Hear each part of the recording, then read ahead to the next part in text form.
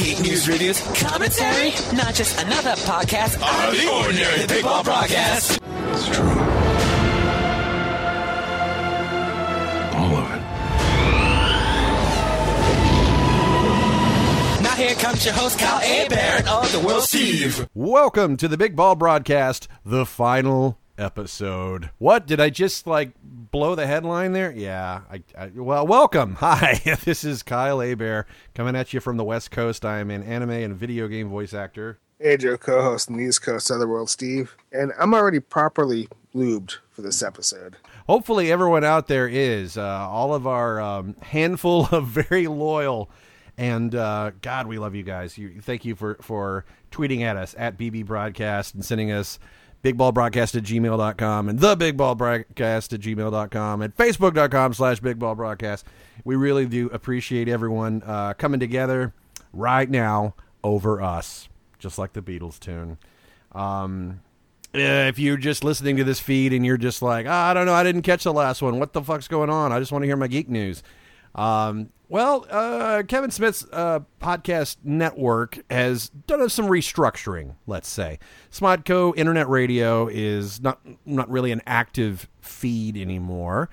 And so, unfortunately, we lost our big chance to have big mainstream exposure. So while the plights of some of our loyal listeners are, it's like, hey, who cares where you end up? We just want you to keep going. We really appreciate that. But I got to be honest, I was pretty spoiled by this thought, and Steve, feel free to add or whatever, that it was pretty awesome being part of Kevin Smith's network and having that level of exposure, even though our podcasts weren't in the millions of downloads range, but they were higher than our first incarnation from 2005 to 2010. I would kind of liken it to being on a TV show and then kind of like playing your local playhouse, or like in a Big Bang Theory, doing a play above a bowling alley. It's not that we don't appreciate the opportunity to continue to do it, but it was kind of nice to have, like you said, the exposure, at least that outlet. And I wouldn't say it's entirely out of the realm of possibility that if one day, if something relatively decent-sized network approached us and asked us to be a part of it, we'd probably go along with it. But to go it strictly on our own, it just doesn't seem feasible at this point in time. Right, and we do thank folks like Will Wilkins and, of course, Kevin Smith's people at Smodco and Smodcast.com that still, if you click on the additional archives, you can find all of our episodes still listed there. And Will was nice enough to say, if you guys want to continue, pumping out the feed or whatever, well, you could certainly do that and everything. And it's like, well, I'm not so sure about this. But, the timing of it worked out to where we knew that if we were going to go, we could go out with something that meant a lot to both of us. And if anyone who's listened to all 48.5 episodes of the Big Ball Broadcast know that we can't shut the fuck up about Star Wars. And we finally, in 2015, in December, got a brand new Star Wars movie, and that's what we're going to talk about exclusively today. On what we've decided for now is our final episode, our swan song, as it were. How many times have you seen Force Awakens, Steve, to this point? I've seen it 4 times. Oh, you beat me. What the fuck, dude? All right. I've seen it 3 times. First time in 2D. No fancy schmancy extra added anything. The second time in regular 3D, and then the third time in IMAX 3D, which by far was the presentation to beat. That just was just jaw-dropping. Regardless, not speaking to content of the movie, just in terms of presentation, sight and sound, that is the way to watch this movie. I saw it twice, 2D, in the theater. Then I saw it on somebody's computer screen once, and then I went back and saw it in the theater a third time. Have you noticed that all the animated GIFs are probably sourced from that one little that one version of the bootleg that someone has just pointed, I guess? It's decent quality, but you can tell it's not professional. It's not something I think you would watch for a first time of seeing this film. I wouldn't advocate for that. And it's not something to, I don't know. I guess what I'm saying is I look at it kind of more of as a point of reference to clarify some lingering questions I have. Oh yeah, I can, have my friend here go back and show me that scene, and then I can be clear about that. I mean, are we at the point where we have to say spoilers? Because I think we're beyond that. I mean, I've seen people on my Facebook feed saying, fuck you for spoiling Star Wars. I haven't seen it yet, so fuck all of you. And people in the comments are like, what the fuck's wrong with you? How did you not see this yet? It's like, I've been busy. It's like, all right, I get that. I mean, maybe the first 2 weeks, I don't know what the spoiler rule of thumb is for movies versus TV shows versus books or whatnot. But yeah, I think it's a month later, man. It's by the time the world hears this episode, it will have been well into a month that the movie has been unleashed upon the world, making, record box office numbers. Everyone has made, theories and conjecture and blog posts and, of course, animated GIFs and parody Twitter accounts. Emo Kylo Ren. We love it. So I have to ask, because it kind of goes hand in hand with both of those things. The one thing that I did have my friend go back and show me on his computer screen, because I wasn't quite sure watching it on the big screen, but Kylo Ren's lightsaber was destroyed by Rey. Before she got him across the face, she cut his saber. So my question is, and I need to turn this specifically to you, how do people feel who went out and bought this Kylo Ren lightsaber replica for The Force Awakens, and that's going to be the only appearance of the saber in the films? Well, what I want to know is, could he in fact just make more? I mean, it's like eating Fritos or Doritos, right? Or Lay's potato chips. You can't eat just one. Don't worry, we'll make more. Now I'm crossing ad campaigns. Hey, maybe he's going to come back with a bigger, better, sword or a lightsaber or mask or whatnot. There's an opportunity here. There's a big theory, as you just stated, that he's also going to come back with a different mask, because it doesn't look like he retrieved it from that bridge prior to pursuing Finn and Rey. So he may be without his mask and without his lightsaber. So who knows what's going to happen going forward? Is he going to look more like Darth Vader in his next iteration? Right, because, yeah, the stuff leading up into the movie's release was like, he's not a Sith. And then you watch the movie and you're like, okay, well, it's granddad. I don't know if that stuff's hereditary, if you want to include the whole midichlorian argument or not. Yeah, it's crazy. I remember seeing the almost instant backlash within days of it coming out, going, "Oh, Kylo Ren's such a bitch, and he's a whiny little brat, and this, that, and the other." And then you see the people coming back with like legitimate shit, going, "Hey, don't judge a book by its cover. This dude just kind of winced and fell down instead of being blown back the way the stormtroopers would with Chewie's bowcaster. I mean, come on. I mean, the dude got slashed across the face." And he's still alive. He's still good. I mean, so is Finn. But yeah, he's still there. He's in, the command that he had over the Force. The Force choke, the Force powers, the this, that, and the other, and all that stuff. It's too easy to just brush him off as a whiny brat instead of a one-dimensional bad guy who's just evil just 'cause. What was great about his character development was having him freeze that laser blast at the beginning of the film and hold it in place during his whole interrogation, and then lets it go before he goes back on his shuttle. That's something we have not seen with the Force before, and that was, to me anyway, a really big oh shit moment. We're not dealing with your average run-of-the-mill, Darth douchebag. The way that his voice is transformed with the mask on, I really, really like. It doesn't sound like it's dubbed in. It sounds like, I mean, obviously it's a movie, so yeah, you're tweaking it in Pro Tools and doing all these filters and whatnot, but I thought it sounded really authentic. It sounded like a combat radio chatter type frequency that he was on. I really, really appreciated that about it. And you see him doing shit like, holding the bolt from Poe's gun just midair like that. It blows him away, and then Poe immediately. So is it my turn to talk? And I love that shit. I mean, he instantly just glues himself to the audience, and everyone just embraces how awesome this character right from the beginning. Now, I want to say before we go too far in, for me anyway, it's not all puppy dogs and rainbows and unicorn shit. Of course not. You're Otherworld Steve. But I have to say this. For me, it got better upon multiple viewings. When I left the theater the first time, I don't even think I had made it to my car as I was walking across the parking lot. And I sent you a text, and I was like, meh. But the more I saw it, I need to say this, and I need to make this very clear. Daisy Ridley as Rey is, in my opinion, probably not only the best Star Wars character we've ever seen in a Star Wars movie, but somebody I am just so in love with. And I need to clarify that has nothing to do with anything even remotely sexual. I just think she is so awesome in this film, and the way she emotes, and just the way she has facial interactions with Kylo Ren.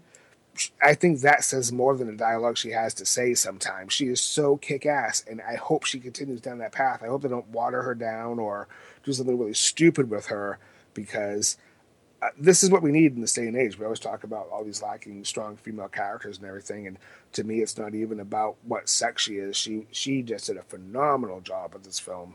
Right, you have this situation where you have Lawrence Kasdan come on and from Empire and from Raiders, and have this great pedigree of classic genre films, and he comes on here working with J.J. Abrams. Obviously, you get a brand new cast that Oscar Isaac's been around. He's been doing movies for years, but Daisy Ridley, this is basically her first gig. She's like 23 and whatnot. And John Boyega, he was on Attack the Block a few years back, a movie that was good, but man, I had to watch with the subtitles on because of his thick UK accent and everything. But he does like a pitch perfect American clean accent in this movie, and I'm just blown away by not only the quality and caliber of the writing, but everything that the new cast members brought to it. Finn is instantly likable, I think, as well, and Poe, and I love seeing Max von Sydow, Lor San Tekka, right at the beginning. They don't even say his name, but we know it from the lore. We know that all the making of books and this, that, and the other. That this character, it's like so pivotal, so grounded and everything. I wanted to see so much more of him, and he's gone. So hopefully, in episode 8, maybe we'll see some more flashbacks or something, and see such a powerful and revered force of good. Pardon the pun. And I certainly don't want to diminish Boyega either. My problem is, unfortunately, his character's really developed outside of the movie. There's a novel that really goes into some explicit detail about what it's like being a stormtrooper in the First Order, and he was part of a 4-man unit overseen by Phasma and all this stuff. That stuff was really critical because the trooper he goes up against that has that baton-like thing that's lightsaber resistant, that's one of his 4-man crew. This is somebody he's been with his whole conscious life. And when he calls him a traitor, that's really, the impact, that gut punch, that, oh my God, you turned against us, and now I have to fight you. I think it would have been important to know that going into that, as opposed to having to find it out through the different types of lore. So while I did certainly love Finn, I think there could have been a lot more depth to his character that explains some of what he's going through. I know you're going to kind of roll your eyes here, but I'm going to bring back the Firefly contingent here. If you watch Serenity, just of itself, it's a really solid, fun movie. You fall in love with the characters. But if you saw the Firefly series before Serenity, you will have a much richer experience. And that seems what came to mind when multiple people talk about the lead-in novels, the tie-in stuff about Rey's childhood, about Finn's early days, FN. It's like, FN. He's FN 2187. He's pretty effing cool. Yeah, all that stuff. I mean, is it necessary to the story? No, but it does make you appreciate it all the more. And I think everyone who said that, especially if you read that material and go watch the movie again, it will flesh things out in a way that is really, really satisfying, of course. And you had Abrams come forward and say that they chopped about a good half hour out of the movie, and there's scenes that have been documented saying, hey, this would have been nice if it were left in, and this, that, and the other, and there's shots in the trailer that aren't in the final film, and this, that, and the other. And we're going to get that on the Blu-ray, of course, but it's not going to be edited back into the movie, so there's no director's cut. The theatrical cut is the one we're going to get. And I can understand that dynamic and that balance. There's people that are always going to want more, just a little bit more, but you can't have too much of a good thing, and you know, things affect pacing and all that. And you know, I think this movie did a really, really good job in balancing out what was absolutely necessary, taking that step back and looking with great love into the past with the nostalgia and the nods to the original trilogy. I think it's way too simplistic for people to just toss it away as, oh, it's an episode 4 clone. It's too much. It's just A New Hope all over again. I think it's so much richer than that. In a sense it is, but that I think still that remains one of the things that kind of ruffles my feathers with the film. Is there's a way to pay homage to things, but there's, you know, I felt like a seal just getting clubbed over the head repeatedly, because the beats were not just similar, but parallels. And Starkiller Base, I think, was absolutely unnecessary. You could have had them assaulting another base or something, but, you know, the film poked fun at itself because of that towards the end when they're looking at the holograms of this is the first Death Star and the second Death Star and this is entirely different and it's the same. You even gave Poe a fucking trench run before taking this thing out. Which, by the way, makes you feel like the ride is a movie when you watch it in 3D. It's so cool. It's cool, but it's, you know, yeah, you get to see a female X-Wing pilot for the first time too, so props for that. But it was too on the nose. I think they could have still paid homage, but brought us something different. Abrams also says that, you know, you had to go back to move forward. And that's why I appreciate the balance of, yeah, you're going to hook people for the nostalgia factor and smoothly transition to these new characters, which you're going to see them develop. And, you know, I think there's that balance. You know, yeah, you get great to see Han and Leia again and Luke for 5 seconds, but whatever. And toys. No matter how passionate of a Star Wars fan you are and how much history you have with Star Wars, it still boils down to toys. And I read a really great article last night that talked about the impact of the Force Awakens toys being on the market and how it has literally revived the toy industry. The Force Friday early sale of figures and other associated merchandise brought in just about what the film brought in opening weekend for toys. And that's pretty fucking impressive. Sometimes I forget that. You know, I saw episode 4 when it came out in 1977. I was 5 years old. So I've spent my whole life with Star Wars. And it's hard for me to take that step back. But I have to look at my kids and say, for them, this is their first real introduction to Star Wars. This is their first movie since they've been alive that's out theatrically. So you kind of have to take that step back and understand kind of who it's for. And what's really sad is, I think it was Kennedy from Lucasfilm who made this comment. We're not going to be alive to see the last Star Wars movie. And that's just what Disney plans on doing. They're going to keep cranking out Star Wars. So that's kind of the in-your-face example that we're going to continue to introduce this to new generations, and it really doesn't matter what you old crotchety fucks think about it. I mean, you could say, oh, yeah, this one's too much like the original. George, for better or worse, took prequels and made them look completely different. You could say, wow, that's an imagination run amok and everything. And as wildly creative as it is, it suffers, you know, story-wise, character-wise, and the beats and everything and all that.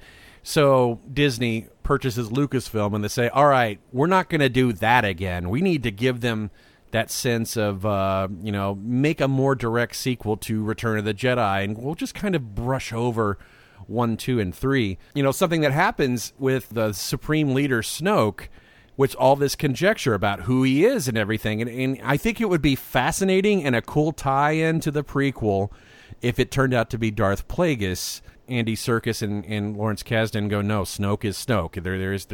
There's no hidden, pay no attention to the man behind the curtain sort of thing going on there. Because they've never lied to us before. No, never. J.J. Abrams, never. No, but I mean, he's not handling the next one. Rian Johnson is. There's that. And then I heard another podcast, or a friend of mine was reviewing Force Awakens and talking about a possibility of it being something from the Clone Wars. What they had, like the father and the son.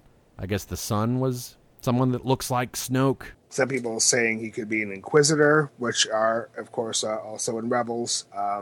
Don't know. And therein brings my next unfortunate issue with this film is too much shit was left unresolved. Way too much shit. And yeah, you can give me the argument that, well, you know, they can answer it in the next couple of films. the first trilogy didn't leave you with this much suspense. It was never this fucked. So we don't know who Rey is. We don't know the fate of Finn. We don't know the fate of Kylo Ren. We know he's alive, but we don't know what changes are going to happen. We don't know the fate of the Resistance with all these planets being destroyed. It's way too much. One or two loose ends, fine. 15 loose ends at the end of the film, go eat a bag of dicks. That's a great summation there. I mean, I remember seeing in 1980 the end of Empire, and everyone just goes, "Oh," because we had to wait 3 years for Return of the Jedi. This one we're waiting 2 years, and we're going to get Rogue One in between. But still, yeah, I know the feeling. It's like, okay, that's a little bit much. Why couldn't we have just a couple of things, not everything? It ties back into the lead-in stuff about Rey, right? I mean, you say that, oh, she's a Mary Sue. She's just this perfect character that is never any danger. There's never any stakes. She's just perfect at flying and perfect at wielding a sword, a lightsaber, and everything's great. It's like, well, no, she grew up that way with the lead-in material, from what I understand, is that, yeah, she just had a penchant for understanding mechanics. Yeah, and that's another thing, unfortunately, that's not explained in the movie, but one big fact about her you find out with all this outside the movie shit is she learned early on she made a lot more in rations by giving him parts that worked. So she learned very quickly how to repair parts in order to get the most bang for her buck. And she also put together a flight simulator and set her at. So she knows how to fly via this simulator. That's kind of what bothers me. The guys that are doing the script for episode 9 are talking about that is probably going to be the film where you find out about Rey's origins. So I'm like, fuck, we still have to go through another film really knowing jack nothing about Rey. But don't worry, they'll throw 30 other plates at you. We're spinning them all. I mean, one of my criticisms is I think Poe Dameron is such a great character, and I think he needed to be in the film more. I can wait to see more Poe. That doesn't bother me. Yeah, give me a whole friggin' movie about him. He's just relaxed. And Oscar Isaac just is great. I can't say enough positive stuff about it. Just like I can, Finn. It was just really, really, really cool to see that dynamic as well. The banter back and forth between Rey and him. It's like, stop touching my hand. Would you stop touching me? Are you okay? Why do you keep asking if I'm okay? Rapid fire thing. That harkened back to the old trilogy too. And to me, it didn't feel campy. It felt genuine. Sappy Otherworld Steve. I think the most emotional part in the whole movie is when she gives him that tender kiss while he's unconscious in the medical bay, and she thanks him for everything and help her out. She bends over and gives him a kiss. That was really powerful. Like that again, showed that side that there's not that camp factor the original trilogy brought, the unintentional camp that the prequels brought from acting in front of all this blue screen. Now, one thing I want to talk to you about, because you saw it in multiple formats, there was a lot of talk before the film came out about how practical everything was going to be. We're going back to the roots, everything's going to be practical. And I was kind of surprised. A few days ago, an FX reel came out for Force Awakens, and I recommend everybody go check that out. It's amazing. There was a lot more digital in the film than you probably think, but even the digital was handled really well. The two things that stood out just very in my face as being computer generated and pulled me out at that moment, particularly my first time watching the film, it truly did pull me out, was the creatures Han was smuggling, and unfortunately I'm going to go there, Maz Kanata. Oh yeah, Maz. That kind of reeked. I was like, this is a CG character. Now I like her as a character. I think Lupita Nyong'o is really brought that performance out, and I was genuinely into her character a lot more than I was. I mean, she was kind of like a Yoda-like character, but she said, I'm no Jedi and all that stuff. But I really, really like what she brought to that performance. It was fun with the eyeglass stuff, but Snoke, even though he was basically a hologram, you think for a minute, wow, he sure is huge, but wait, he's a hologram. How big is he in real life? I guess we'll hopefully see next time. But yeah, that was one of those things where they couldn't just do this practical. I mean, for as much as they did with everything else in Maz's castle, why not go ahead and make Snoke and Maz just full prosthetic or whatever? That was immediately a big question that jumped out across social media, particularly in regards to Snoke, because everybody was saying I didn't see anything with Snoke that you couldn't have done practically. Yeah, I mean, other than it's like, hey, let's get Andy Serkis and let's put a bunch of dots on his forehead and have him act in a isolated booth or whatever. It might as well have been Andy Serkis wearing the costume. Why the fuck not? You know, you had Simon Pegg be Unkar Plutt, you know, the guy that took Rey in, right? If you read the material, he's the one, you know, like 1/4 portion. Blah, blah, blah, blah. Some interesting cameos too. I've heard that it's Daniel Craig doing the voices. Well, it doesn't sound like him though. I didn't know Daniel Craig could do an American accent, but he's the stormtrooper that gets duped over with like the Force, like, you will release me from these bonds and, you know, leave your weapon on the floor and all that. Yep, and I'm dropping my weapon. You know, Carrie Fisher's daughter. All sorts of people just like you blink and you miss. Even Carrie Fisher's daughter, you have to admit, was kind of on the nose because she had her hair in the classic Leia buns. And I was like, grown. My only other complaint with the movie, and yeah, I admit I'm nitpicking. This is something that's just probably my problem. The running joke with Han using Chewbacca's bowcaster drove me fucking nuts because I just kept screaming in my head, you've been with this dude for like at least 40 years and never once you've never fired his bowcaster, and now all of a sudden it's like the hip, neat thing to do. That got beat so much. I was so fucking sick of that joke. And you're right about the Rathtars. That did reek of, like, this is CG. It was, like, just so goofy and everything. It played a little better for me the second and third time, though. It didn't bug me quite as much. But the first time I saw it, I thought, wow, this scene just sticks out like a sore thumb. It just seems like J.J. Abrams' fetish with having tentacle-like beast like Cloverfield, or the thing in the first Star Trek reboot, you know, chasing Kirk. And it's like, what is with these fucking creatures? Like, whoa, it's crazy, it's zany, it's huge, it's chasing us, whoa. And one thing nobody I've seen online talking about, but I counted at least 12 lens flares in The Force Awakens. Hey, if you saw Star Trek the reboot, then that's way fewer.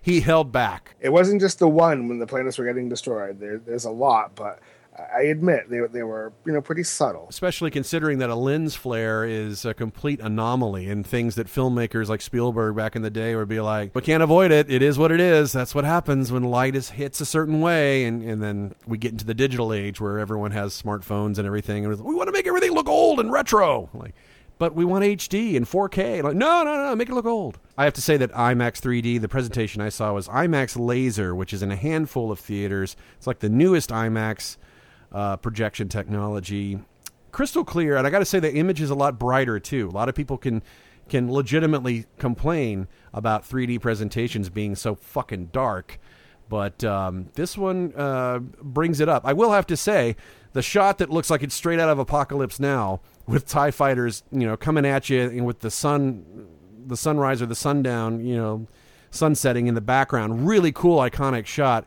Couldn't see like some of the fumes from the engines emanating from the bottom in the 3D version that I did see in the 2D version. That's what makes the film seen over and over again, because the first time, admittedly, you're just on such a rush that you're watching new Star Wars, a lot escapes you.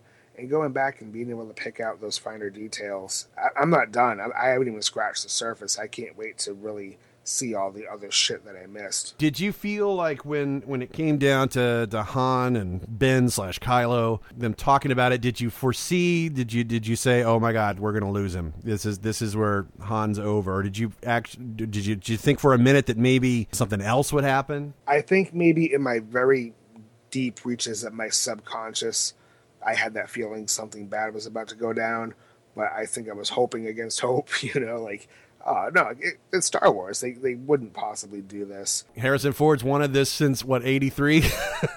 And knowing that, again, that's my problem. It's not anybody else's problem. But I felt very cheated. I don't think there was enough setup emotionally to really care about the relationship between Han and Ben. And when Han died, it was like, okay, it was shocking, but it wasn't the gut punch I would expect from watching such an iconic character die. And then I think back to what he said, and he should have died in Jedi. I think if he died in Jedi, it would have meant something. That would have been his sacrifice for the rebellion. This didn't feel like a sacrifice to me. I understand, yes, that's the ultimate interpretation of it. It felt kind of shoehorned to me.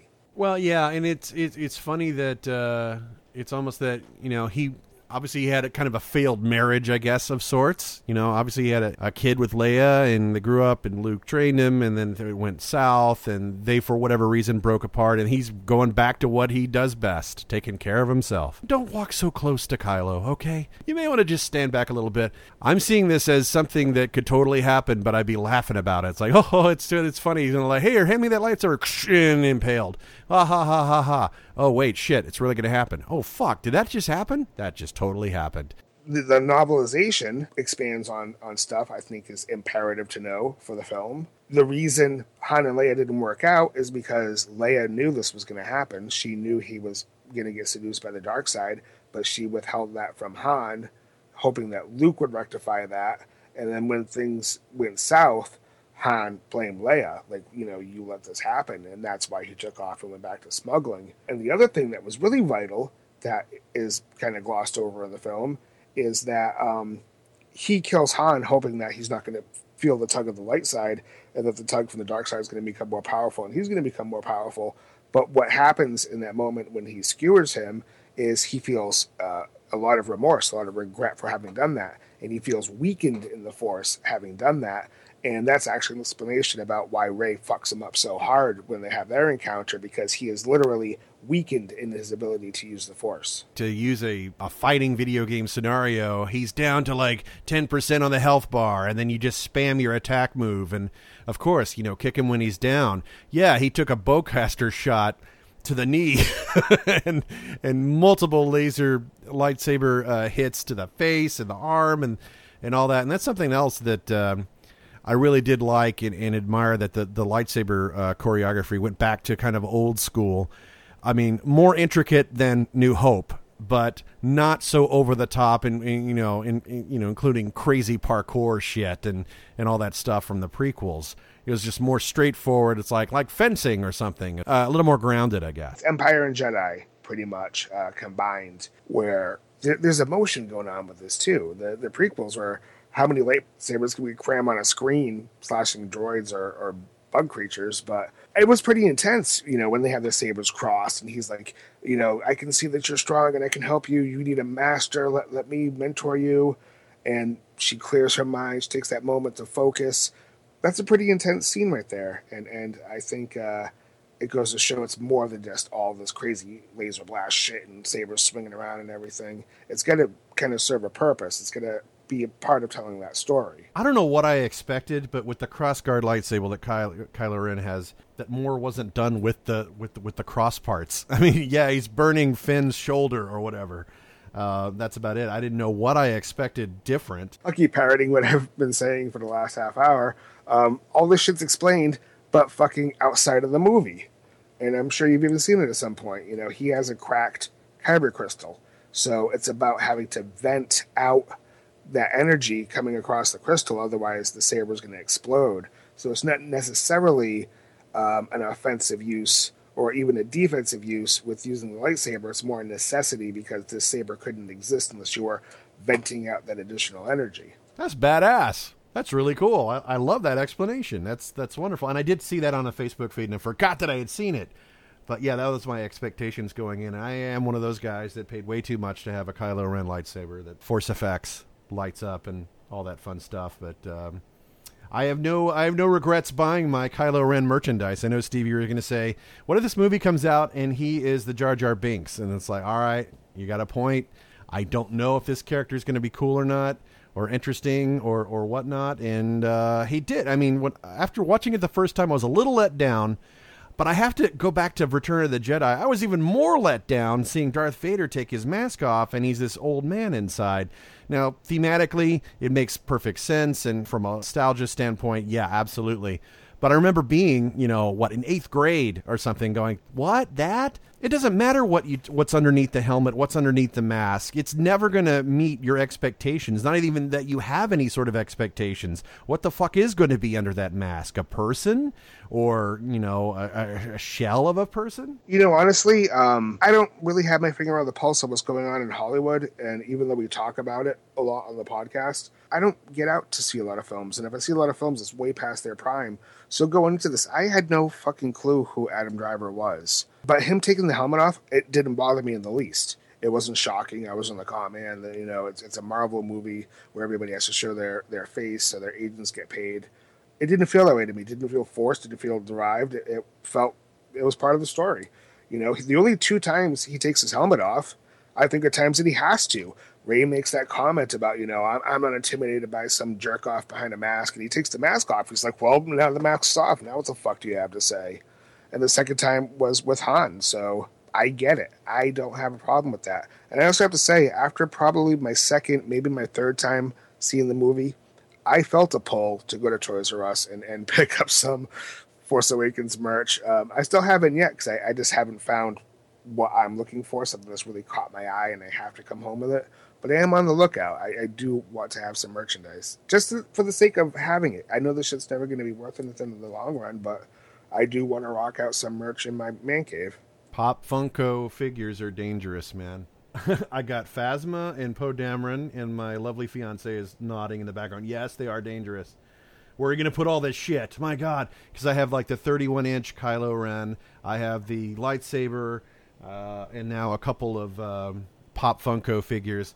There's still a couple more I want to get. Is that okay, baby? Yeah, all right, anyway. And shirts, BB-8. I got to say, BB-8, as iconic as R2-D2 and C-3PO is, BB-8 I fell in love with months before the movie with the little remote app-controlled BB-8 that's $150, and I got it and I love it. Even if the movie sucked, I love what Sphero did with that technology.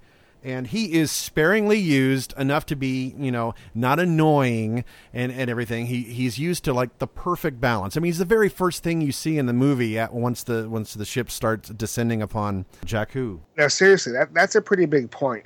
Aren't you so happy BB-8 lived up to the hype? Yeah, because it's so rare. It is so rare. Hollywood will just gobsmack you with trailer upon trailer, giving away way too much. The marketing campaign on this was brilliant. It even with 10 different TV spots in December leading up to the release, everything had just a little bit more footage, a little bit teased, but it wouldn't give you just straight out plot points. And again, just use sparingly. And thank God for 3PO not being all over the place. I mean, he shows up and he annoys the fuck out of Han Solo the way he always has. And like, okay, brilliant use. It's like, oh, I wonder how, I guess you couldn't tell because of the arm. Leading back to that lead-in material, which I guess has been covered or will be by at least Marvel Comics. It's the first time I went into a Star Wars movie and found 3PO over the top annoying, where I was happy he wasn't in the movie, until that part at the end. I was like, wow, I didn't realize how annoying he was, and I'm really grateful that I didn't have to endure an hour and a half of that. And BB-8, again, just sprinkle it in there. The thumbs up with the flame. Excellent. The silly, bouncing around the Falcon and then finally suspending himself in midair so he'll stop clunking and banging around. Wonderful stuff. And of course, Bill Hader and I forget the other guy that did the vocalizations for it. Of course, they're processed in the synthesizer and everything. But yeah, he sounds great. I even have like text noises on my phone now because it's fucking BB-8. What an instantly endearing character. Just like you said, Daisy Ridley.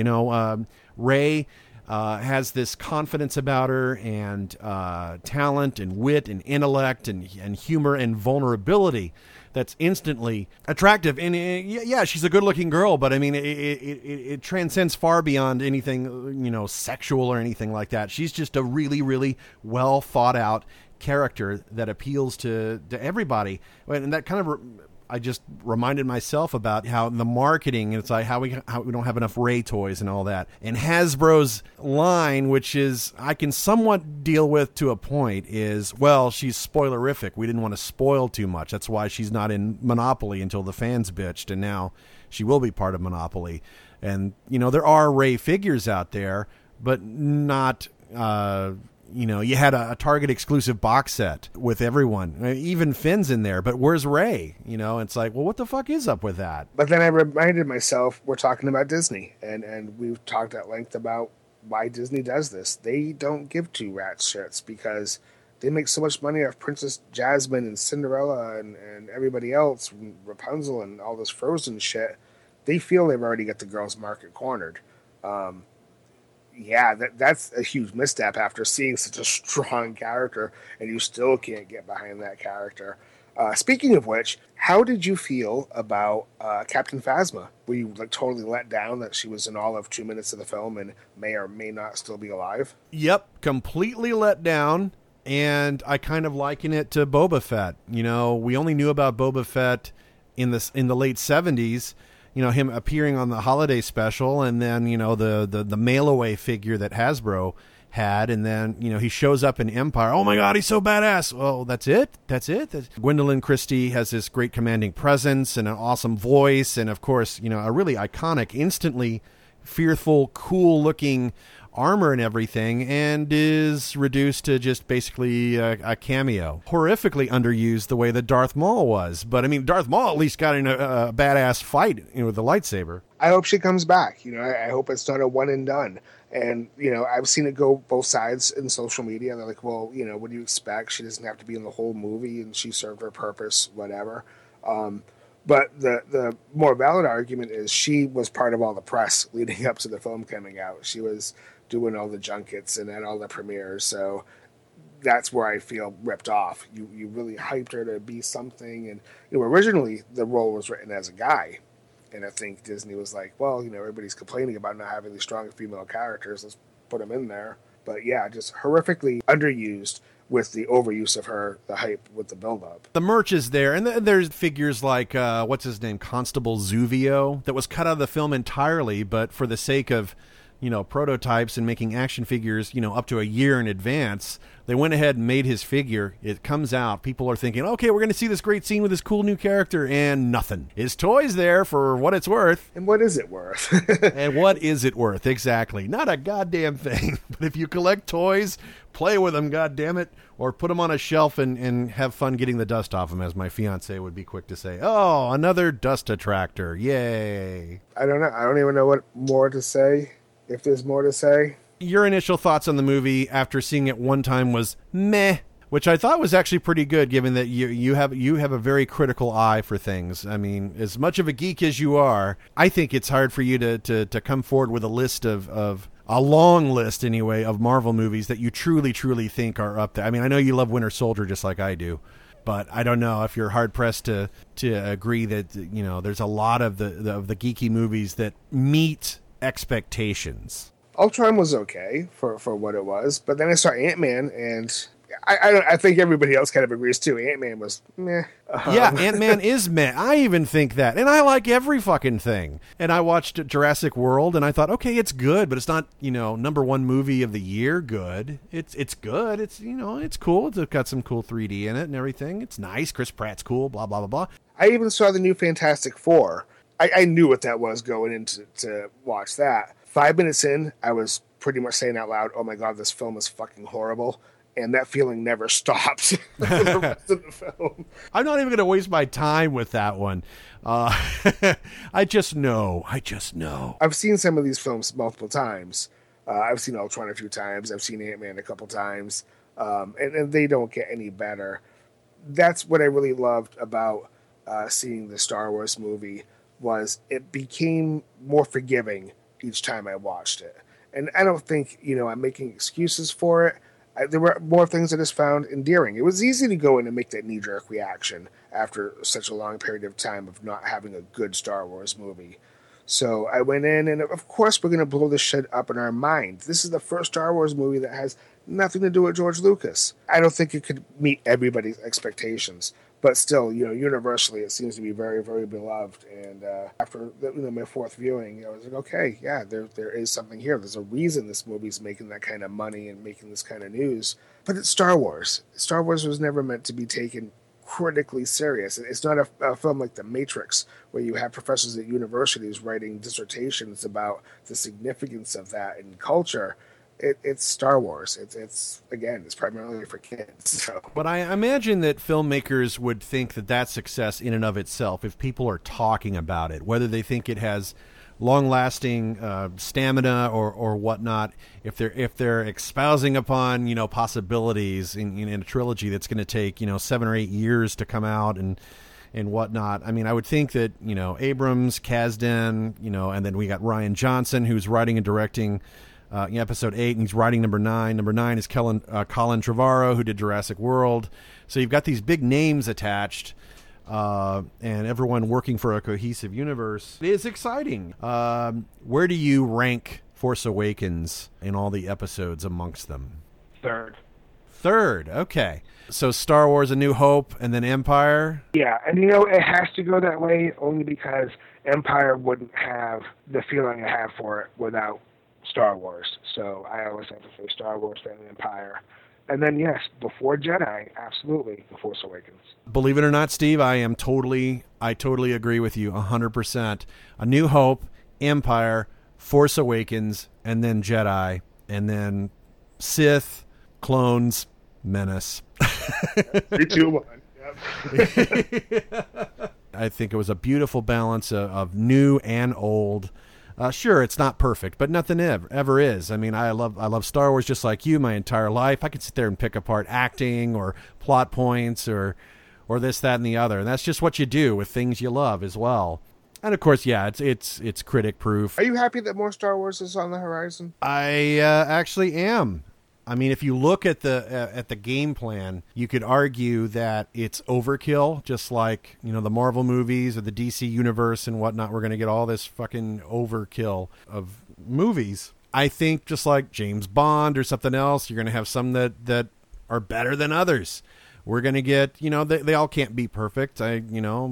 Maybe the Rogue One, maybe the anthology films won't be good, but I really like that it's taking an experimental eye and maybe try to do a different genre take on it, something that fits within the universe. Rumors of Vader showing up in Rogue One will be pretty awesome if that happens, and if not, same thing. I'm pretty excited about that. So I don't think you can have too much of a good thing in this regard. Yeah, there are absolutely exceptions to that rule. You could just step back and just like saying, oh, you ruined my childhood. No, the ones you want, go back and watch the things. Your childhood's not ruined. Transformers still exist in its original animated form. You don't have to sit there and continue to bitch about Michael Bay ruining your childhood. Yeah, it's a little harder to come by the original cuts of Star Wars, but hey, hopefully Disney and their infinite wisdom and their money gold mine will put out the original cuts. Maybe George Lucas will just renege and just go, okay, fine, we'll put them out there. Right now, I don't even know if it's a Lucas issue. I think 20th Century Fox still has the rights to that cut. But hey, if Sony can play nice with them, why the fuck not, right? Anything is possible. Keep a film like that alive and still in first run, a month later. That's hard enough to pull off as a cinematic release. It's Star Wars. You could do it with Harry Potter. You could do it with Hunger Games. You could do it with any big franchise. It's pretty crazy because April for a Blu-ray release. I don't know if you know this. I'll drop some trivia on everybody. The original Star Wars theatrically ran for over 500 days. Damn! Considering that back then, theaters were like 1 or 2 screens. Now they're multiplexes. In both Avatar and Titanic, which still have the top of the worldwide chart with The Force Awakens coming in third, they ran for almost a year. So it's going to be a pretty quick turnaround for The Force Awakens to be out on home video compared to the ones that are holding the current top 2 spots for the worldwide intake. So now you have December 2017. It was pushed back for episode 8. Now it's coming in December, and Avatar 2 is getting pushed back. I don't know if that's Cameron going, no fucking way am I going up against Star Wars, or is he legitimately just behind on production? I don't know what that is. I think it'd be pretty cool to have them both come out at the same time. That's just me. Yeah, it's premiere night. You have tickets for both. Which one are you going to? No, man, Star Wars. I'm loyal to that. But do you feel a need for a Han Solo or a Boba Fett anthology film? No, I don't feel the need for it. I feel like it's an opportunity to present something interesting, but not necessary. Kind of like how I feel about the prequels. It's like, yeah, the opportunity was there to present something interesting. Yeah, it would be cool to see the Clone Wars. But you know what? After you see it, you're like, oh, shit, it was so much bigger in my mind. And I think it'll ever, come to that. It's like, okay, at what point did Han Solo first meet Chewie, and what sort of dynamic did they have and everything? It's like, yeah, you could explore that. But once it's there, then it's canon. And then no matter what happens, chances are it's not going to meet up to your expectations. We just can't win going forward. So, like you said, you got to pick and choose. I have to look at it like the X-Files television series. I liked the mythology episodes. I wasn't too keen on some of the Monster of the Week episodes, and that's how I have to look at Star Wars, you know? If you're going to give me more of the mythology, more of that ongoing saga, I'll check that shit out. Some of the side stuff, it's a little sketchy. You got me. You're probably still going to get me for the price of at least one ticket, so then I can make fun of it later. I don't see the need for it. Our money, we're going to be throwing it at the screen or throwing it at Best Buy or whatever and having it because we're completists, and that's what nerds do. Well, except the third Matrix movie. I still don't own that. You never bought like the box set just to have everything, like Animatrix and everything in one set? Bought them separately, and I've got Animatrix. I got the first two Matrix. I even have the fucking PlayStation game that was a wretched mess. But I will not buy the third film. I still give thumbs up to Battlefront if anyone's out there playing Star Wars Battlefront. I think it's a damn fun game. So, Steve, go ahead and get a PS4, will you? I don't even get to play my PS3. I have kids. You have kids. That's a funny thing. The grown-up doesn't have time to play video games because he has kids to raise. What? I'd rather be playing the video games. They're a little easier. Indoctrinating them to geek culture. It's like, here, kids, watch Clone Wars. Watch Rebels. Oh, yeah, no, there's that. And I recently bought my oldest Transformers Devastation. I saw really good reviews online about it, so I picked that up for him, and he's having a blast playing that. And I want to play God of War, and I can't do that in front of my kids, you know? I'm not that kind of parent. Okay, I guess we should pull a plug on this. It's pretty cool. We see eye to eye on this, Steve. How rare is that? I think it's a first. I think that has never happened where those planets and all the stars have aligned and we've been in agreement. But it's a good feeling. It's a good kind of note to go out on. Thank you, everyone around the world, for checking out the Big Bald Broadcast. We really, really appreciate it. And, you know, the future is not written yet. We may decide to come back and do more reviews-oriented podcast around the upcoming Marvel stuff or the upcoming, you know, genre films, or, you know, because we're such huge Star Wars geeks, we'll probably want to tackle Rogue One in December, and who knows? Who knows? But we'll keep the Twitter alive at BB Broadcast. Keep the feedback coming.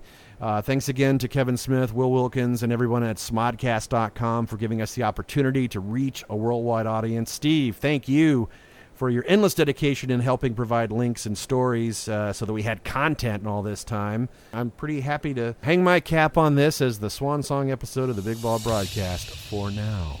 Someone's going to have to go and edit the Wikipedia page. Oh, my God. Yeah. Not me. Not it. Until maybe next time, this is Kyle Hebert. And this is Otherworld Steve.